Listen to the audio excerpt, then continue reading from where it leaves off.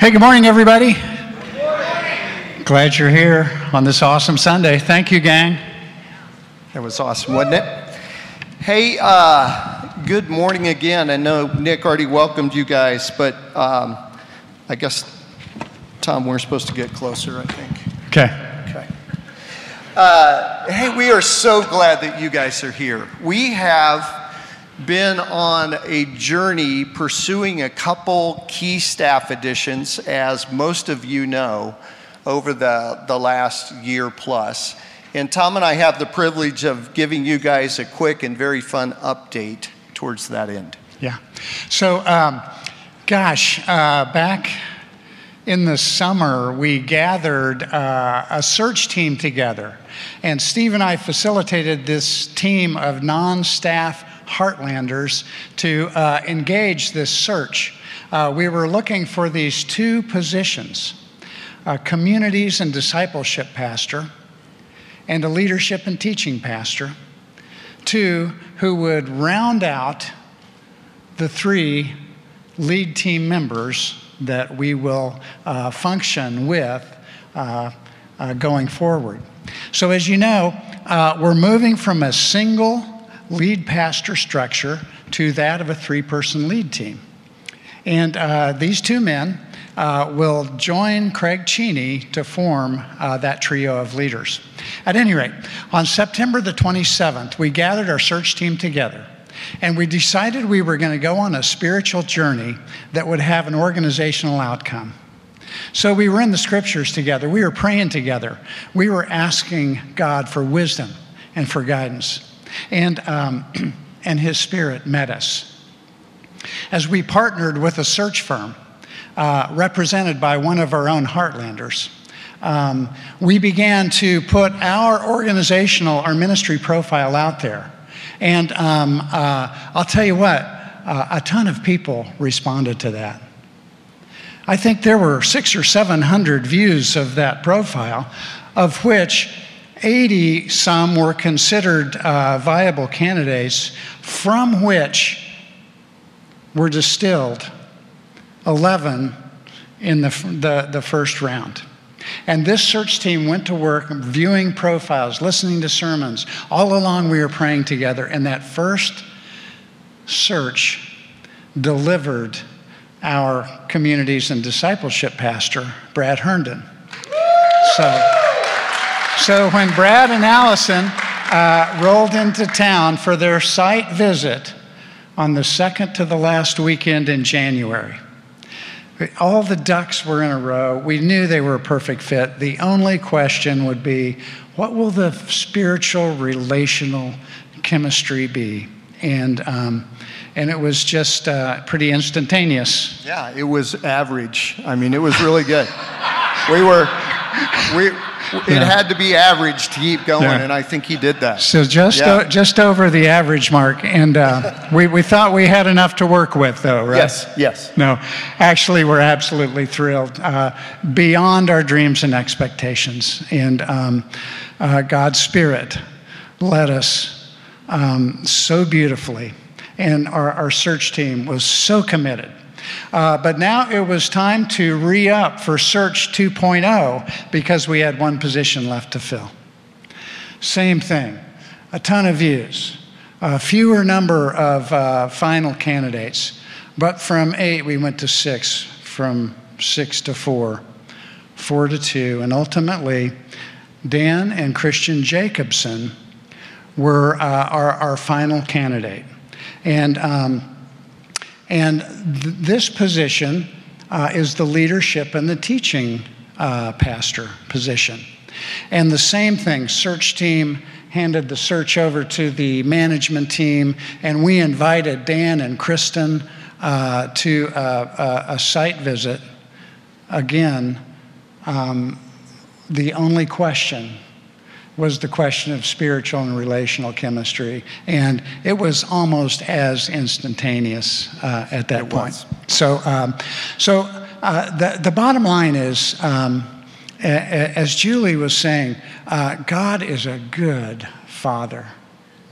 His Spirit among us and around us has has led to this moment where we are feeling a lift and encouragement from his faithfulness and from your faithfulness. And we are just excited that we now have completed the circle, and the lead team is in place, and we'll be talking more and more about that in the future as we all live into that together. Yeah, absolutely. So we can pop that picture up, you guys, of the Jacobson family.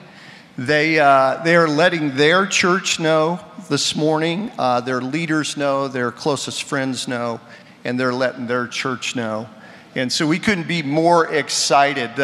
Couple key dates. Dan will be with us on June 6th, which will be really fun, and their official start date is July 1st. So they are, thank you, Lord. Y'all, I don't know. Hopefully you can feel this. There's something special happening here. Yeah. There is something special happening. There's something has been happening for a long time that God has been working, and we are beginning to see that and feel that. And to get to be a part of that, this is exciting, so exciting for me. In fact, a big part of what drew me here was the chance to get to be a part of something unique and powerful and special as a lead team, to not be a person-led church, but to be led by a team of people. And to have the chance to be able to bring my strengths and lock arms with guys with other strengths and passions and insights and experiences, and be able to together, alongside the other teams that God has filled Heartland with, to be able to pursue the best future that God has for us here. And we're beginning to see these things come into place. And I know you're going to be blown away by Dan and just his personality and his teaching, his love of God, and his desire to see us grow in our love for God too. So, man, stick around. How does this work? How do three people lead together? Like, that sounds kind of weird. We don't usually do it that way. We're going to learn more about that. You're going to get to see more about that. But believe me, I believe together is better. That together is better. And so we're going to pursue this together, and there's an awesome adventure ahead of us. So when I came to Heartland, I knew that I was coming not only to Heartland, but also to one of the best sports cities in all of America. I would say, yes, I would say one of the more underrated sports cities, honestly, but one of the best sports cities. So full confession, I grew up in St. Louis.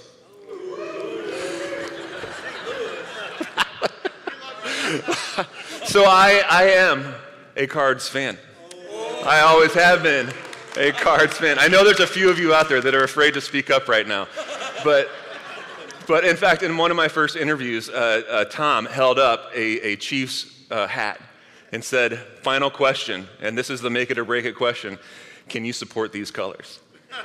And I told him, I said, you know what, I have to be honest with you, and hopefully from one great sports city to another, you can respect that, no, I can't.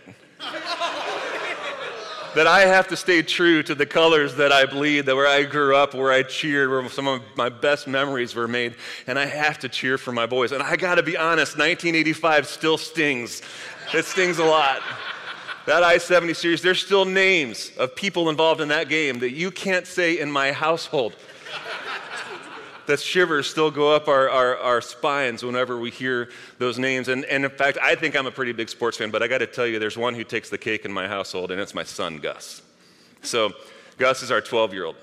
And Gus is 10 times as loyal as I am. He's 10 times as diehard a fan as I am. He knows all of the stats going all the way back of probably the entire major league.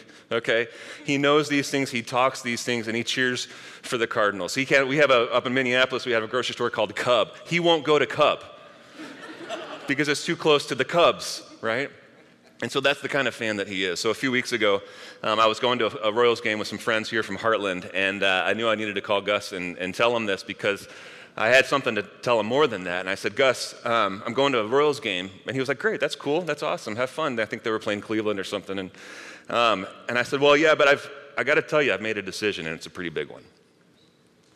And his face kind of was like getting kind of curious, and I was like, so I prayed a lot about it, man, and I need to tell you this, and I need you to I understand if something changes in our relationship when I tell you what I'm about to tell you. I understand if you might think less of me, but, and he said, what is it, Dad? Just spill it out. And I said, well, buddy, I've decided to buy a Royals hat. And now, you got to know something too, is I have 26 Cardinal hats in my closet. No other Major League Sports team has ever been done on this head than the Cardinals. And so I saw Gus kind of take a step back and try to grip himself from this news. And he just looked off to the side, and he looked at me, and he looked off to the side, and then finally, he took a deep breath, and he looked at me and said, "Dad, it's the right call." And we talked about how the Cardinals would still be the best team for us, that they would still reign supreme in our hearts, but how we were coming to a city that we loved, and we wanted to be here for a while, and we just couldn't not cheer, because we saw what happened in 2015, and we couldn't not be a part of that. And so we said, okay, we can make room in our hearts to cheer for the Royals.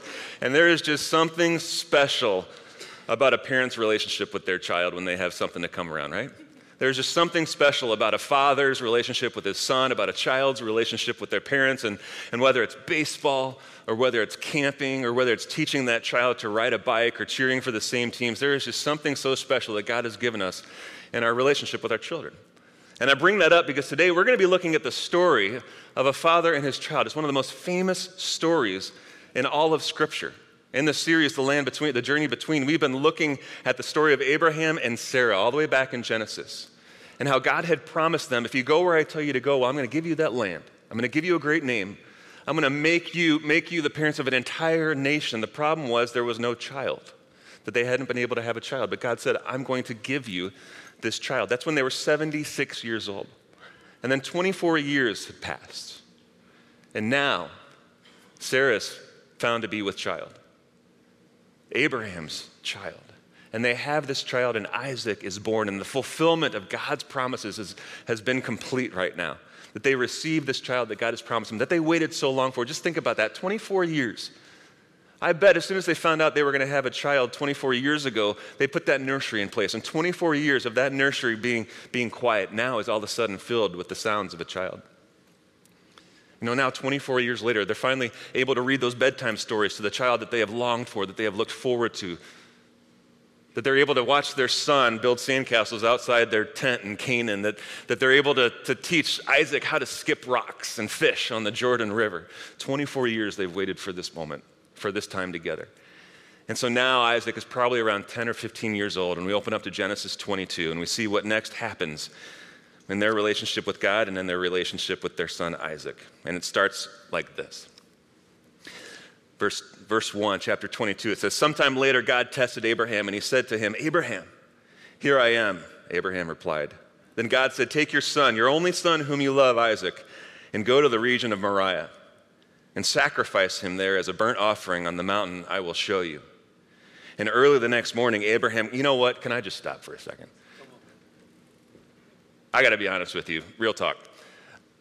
I really don't like this passage. I struggle with this passage. There is something really, really uncomfortable. Speaking as a father of a child, there's something I really struggle with when I hear God telling Abraham to sacrifice his son. Am I the only one? I mean, what does that tell us about God? What kind of God does that? What kind of God tells someone to sacrifice their child, to sacrifice the child that he actually promised he would give him? Now, I know it all works out. Spoiler alert, Isaac lives. Abraham's going to go through with it. God intervenes at the last second, says, don't do it.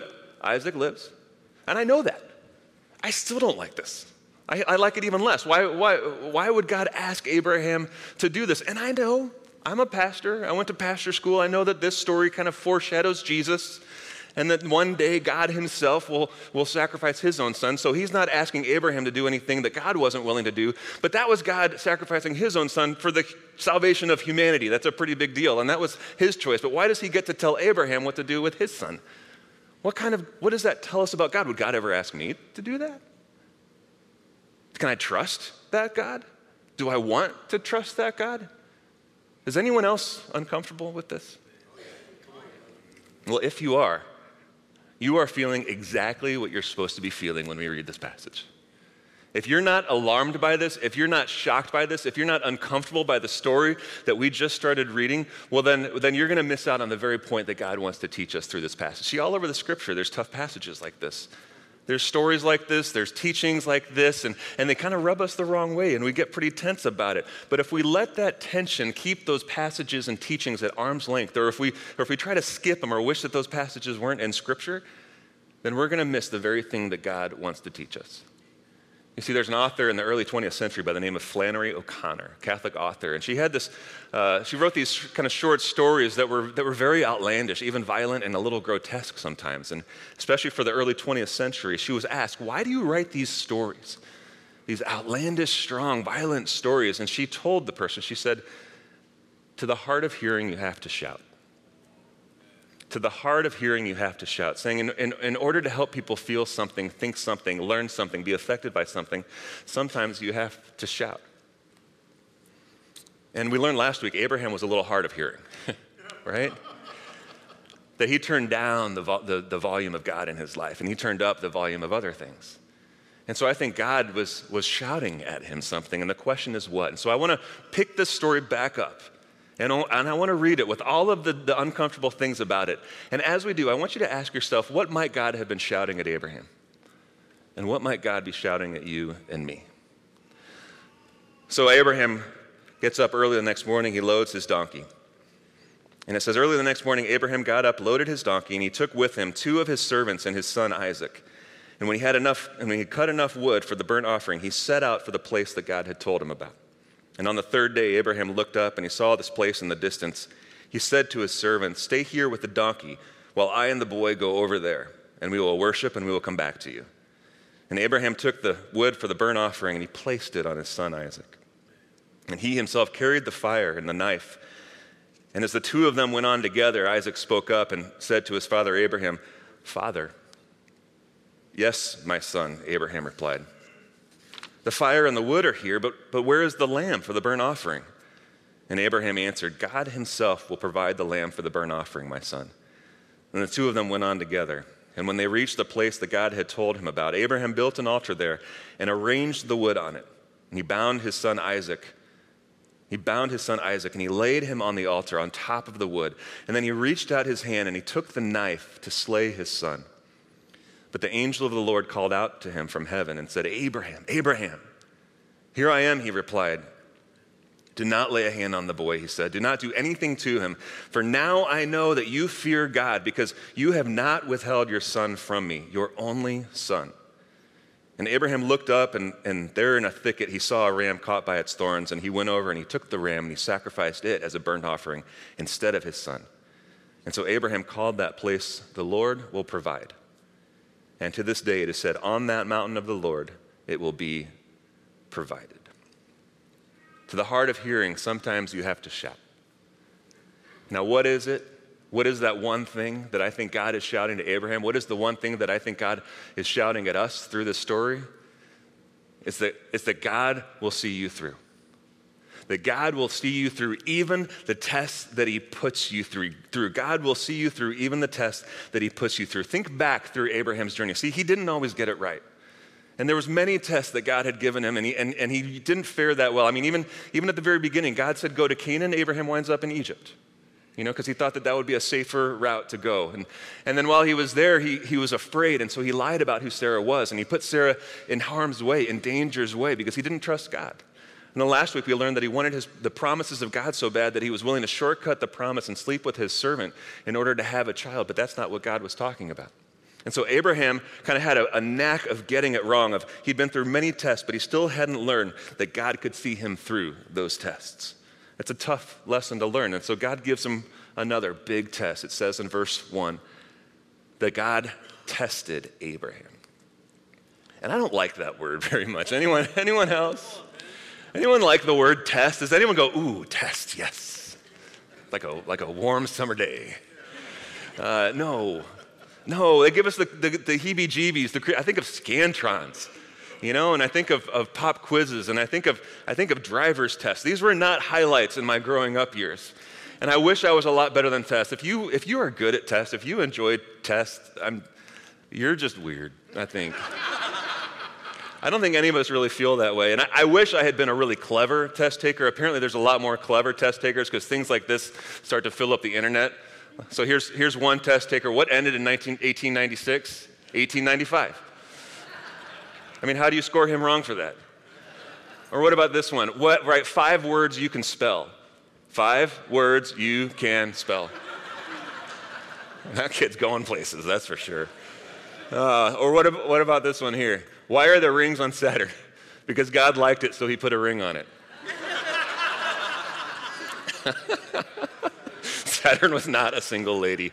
But this is the last one. This is probably my favorite one. What's the answer? Jesus. That kid probably was part of Heartland Kids, because in Heartland Kids, Jesus is always the answer. All right? Answer, Jesus. No, but we don't like tests, and we're not good at tests. So why would God, that's kind of like, why would God give us tests? What does that tell us about God? This shows up time and time again in Scripture, that God tests his people. Now, why does he do that? Well, God tests us to reveal if we've put something between us. God tests us to reveal if there's anything that has come up between us and him. See, if God is love, and he is, and if God has created you and me to live in that relationship with him, to experience that love, not a little bit, but like all of the love that he has for you and me, and that is the reason why he created us, well, then the tests that he gives us are to help us lean deeper into that love, or to help us see, because God already sees. God doesn't need the test. We need the test. To help us see if there's anything that we have let get in the way of our relationship with God, of anything that has gotten in the way of him and us. So a few years ago, I had gone to the doctor because I was having some chest pains. And comes to find out, I was just dealing with too much stress in my life, and my body was telling me it had had enough. But in order to tell this, I had to go to the doctor, and he checked my pulse. He, did all the tests. And then he hooked those things on my chest, and he had me get on the treadmill and start running. Now, that was not a comfortable experience. I don't like running. I especially don't like running when there's things that are hooked up on me. But I didn't resent my doctor for it. I knew that he cared for me. I knew that he wanted me to be around for a while. I knew that he wanted my best life. But in order to do that, he had to test me in order to see the condition of my heart. He had to test me in order to see if there was anything in my heart that shouldn't have been there. And I think God's tests are the same way. I think God tests us to reveal to us the condition of our hearts. And the times that God tests us, like he does here with Abraham, is to reveal to you and me if there's anything that has come up between us and God. And how do we know that? He puts us on the treadmill. Look how God puts Abraham on the treadmill. It says, take your son. Now, lest there be any confusion, your only son. He gets even more specific. Take your son whom you love. It feels like salt in the wound a little bit. But God wanted to be very specific. He says, take your son whom you love, Isaac, and sacrifice him. Now, why Isaac? Well, I don't think it's because Isaac needed to die. But I think Isaac represented something to Abraham that did need to die. I think Isaac represented the promises of God that Abraham had spent his life living for, so much time in that journey between the promises and the promised land, that I think somewhere Abraham was still too focused on the promises of God and not on God himself. And so God told Abraham, I want you to take that promise that you've gotten a little out of order here, and I want you to be willing to sacrifice that. You see, we're always in danger of putting something between us and God. And so what could it be for you? And sometimes it's things that we put there, that we keep between us and God. Sometimes it's things that just kind of grow there without us really even knowing. And so how do we know? Well, let me put us on the treadmill for a second. Let me ask you a few questions. What do you most desire? Question 2, what can you not imagine your life without? Question 3, what is something, some part of you, some part of your week, some part of your home, some part of you? What is some part of you that you get a little defensive about, or you might get a little anxious about, especially if someone starts coming around that thing, if they start asking you about that thing, if they start kind of digging into that thing or challenging you on that thing, and then all of a sudden you find yourself getting a little bit more defensive, a little bit more anxious, because that's usually a sign that we hold that thing more tightly than we realize. See, the things that get between us and God, they don't have to be bad things. They could be. If it's a bad thing, it's probably in the way of you and God. Sometimes it's a small bad thing. It's like a habit or just a pet sin. And we think, well, as long as I can just keep it here and kind of keep it contained, well, then God really shouldn't care about that. I mean, it's not like I'm killing anyone. Like it could be worse, but I'm just going to keep it here. But what I've usually found is the things that get between us and God are the good things that we've let become the ultimate things. Isn't it? It's like Isaac wasn't bad, but God had made Isaac the ultimate thing. And you can think to yourself what they might be. It could be your kids. Your kids are awesome things. But sometimes we make our kids the ultimate thing. We put them in between us and God. It could be our careers. It could be success. It could be financial security. It could be retirement. It could be a dream of yours that you've had. It could be a value or a viewpoint that you hold. It could be your relationship. It could be your self-image. It could be your health. All of these things that are good things that we're probably committed to because they are good things. But when good things become the ultimate things, they get in the way between us and God. You know what it is for me? Now, I won't judge you if you won't judge me. Deal? Okay. For me, what gets in the way of me and God? My mattress. I'm serious. Like a few years ago, my wife and I, we traded. This is after we had our fourth kid, and when you have 4 kids, you get a new mattress, like for your wife. Like it's just like a reward. And so she wanted to trade out our old kind of junky mattress, and we got this Cloud Air Supreme Breeze thing. I'm not sure what the name of it was, but it feels like heaven. And now I wouldn't say that my mattress is literally between me and God. Well, I lied. Yes, sometimes my mattress does get between me and God. But it's more so what the mattress represents.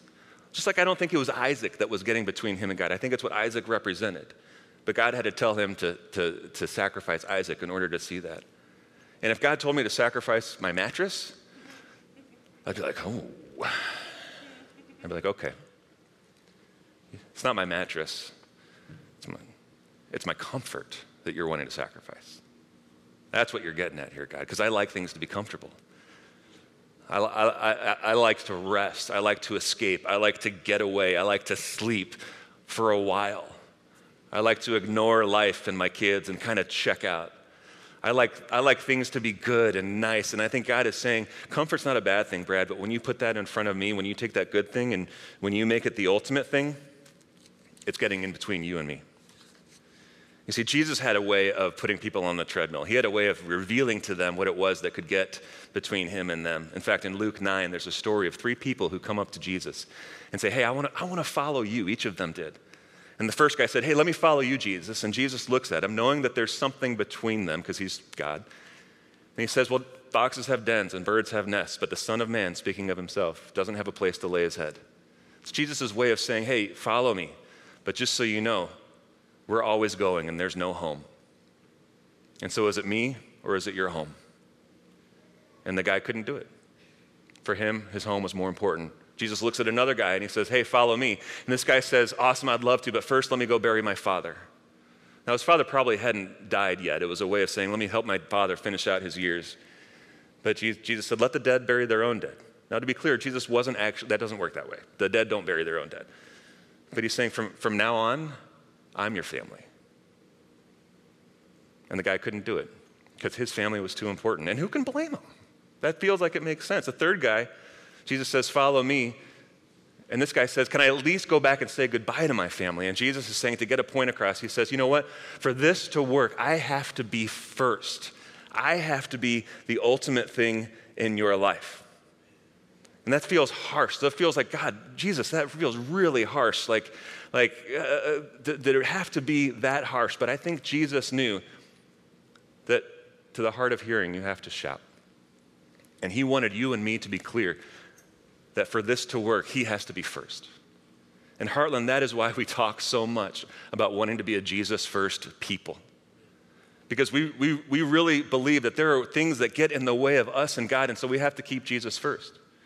And we really believe that the most important thing about you, about me, about the people in your life is your relationship with Jesus. And for us to be able to be the people that God has created us to be able to live the way he's created us to live, to be able to experience him the way that he has, to be able to walk and do the things that God has created us to do, well, he has to be first. And we can't let anything, as easily as it is, we can't let anything get in the way of that. And so we're here as a church to fight for that in one another's lives, to make space for Jesus to be first. And that's not only the kind of lives that we want to live, that's the kind of church we want to be. Because even in churches, we can let things get in the way of Jesus. And maybe you and I have been at churches where that's happened, and it's easy to happen. And so we want Jesus to be first in these services. We want Jesus to be first in our groups and in our communities. We want Jesus to be first right now if you've got kids or students or this week where they're at in their ministries. We want Jesus to be first, that they walk away having a Jesus-first life, because sometimes even churches can put things in between us and God. We can make it about a person or a leader, but not Jesus. We can make it about a great preaching or great music or a really cool building, but not Jesus. We can make it about a way that we've done things or a tradition or a personality or any one of these things, but not Jesus. And when we do, Jesus looks at us. And just like he looked at Abraham and he says, I want you to sacrifice that. And all sacrifice is, that's a kind of a big word, but what sacrifice is when something must die so that something better can come to life. When God says, I want you to sacrifice that, he's saying, I want something to die so that something better can come back to life, can come to life in you. And I think Abraham learned this over the years. Maybe he knew that in this test, God was revealing to him if there was something that had come between him and God. Maybe what he was being revealed to him is something that needed to die so that something else could come to life. And what could that have been for Abraham? What needed to die in Abraham? I think it was faith in himself. All the number of times that God told him to do something and he did something else, or he didn't have faith in God, but he put faith in himself. But if he was willing to sacrifice his faith in himself, well, then what could come to life? Faith in God. Faith that God would bless him, faith that God would lead him, faith that God would lead him through the test that he put him through. And so as Abraham prepares to sacrifice his son, God stops him and says, do not lay a hand on this boy. Don't do anything to him, for now I know that you fear God, because you have not withheld from me your son, your only son. We can get a little tripped up on that word fear, but it's not like a frightened kind of fear. God isn't trying to like make Abraham feel small in this sense, in this whole encounter. This kind of fear is a reverence. It's an awe. It's a trust. It's a worship that kind of arose in Abraham because he was understanding just how big God was. He was understanding just how loving and how provisional God was. And so Abraham looked over and saw a ram and sacrificed it instead of his son. And then it tells us that Abraham named that place, the Lord will provide. And talk about a promise, friends. The Lord will provide. There's another way that we can translate this from the Hebrew. Some translations will do this, and I think it's actually a little bit better translation. Not the Lord will provide, but the Lord will see it through. The Lord will see it through. The Lord will see you through the test that he puts you through. The Lord will see you through today. The Lord will see you through the challenges that are coming this week that you and I don't even know about. That the Lord will see you through the rough patch in your marriage. The Lord will see you through those hard seasons when you're caring for your parents as they age. The Lord will see you through as you're trying to figure out how to best parent your own children. The Lord will see you through the rocky patch in that relationship or the tough patch in your career. The Lord will see you through, friends. And we need to hold on to that and believe that and hear that today. And that's really why Jesus came, isn't it? That Jesus came to once and for all take care of the things that get between us and God. Because the Lord can only see us through if we don't let anything get between us and God. And that was the shift that happened in Abraham. When he finally removed that between him and God, then God saw him through the test. And Jesus came so that there would be nothing filling up that space again. That what died would stay dead. That the sin and the self-interest and whatever it is that we let get between us and God would die.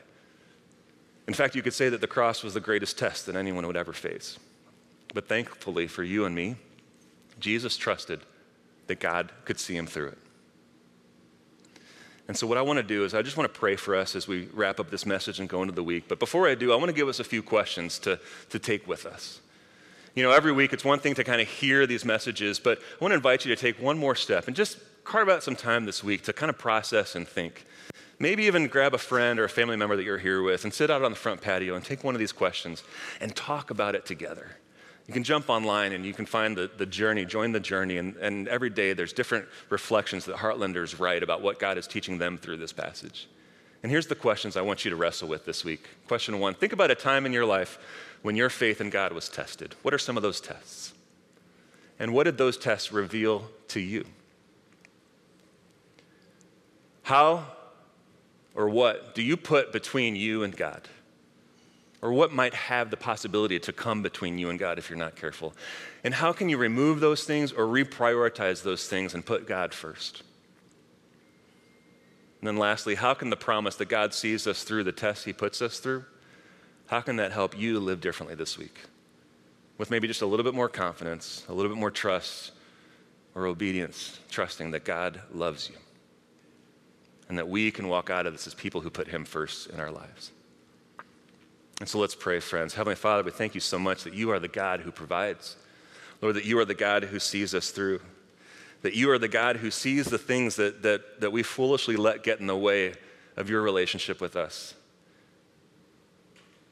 And God, you don't run away from that. You don't quit on us. But you are constantly, persistently, every day trying to help us see how immense your love is and how much we limit your access into our life. And so, Lord, we thank you for this strange, tough, uncomfortable passage, and that what we learn is that you see us through. And that I pray, Lord, that we would be like Abraham in this moment, who when it didn't make sense was willing to pay attention to you and your leading and trusting that you had his best interests in mind. And because of that, we can experience and be reminded of your faithfulness, God, to the homes represented here and online, to this church, to Heartland, Lord, to our whole world, that you love us so much that you sent your son to die for us. And thank you, Jesus, for enduring that test.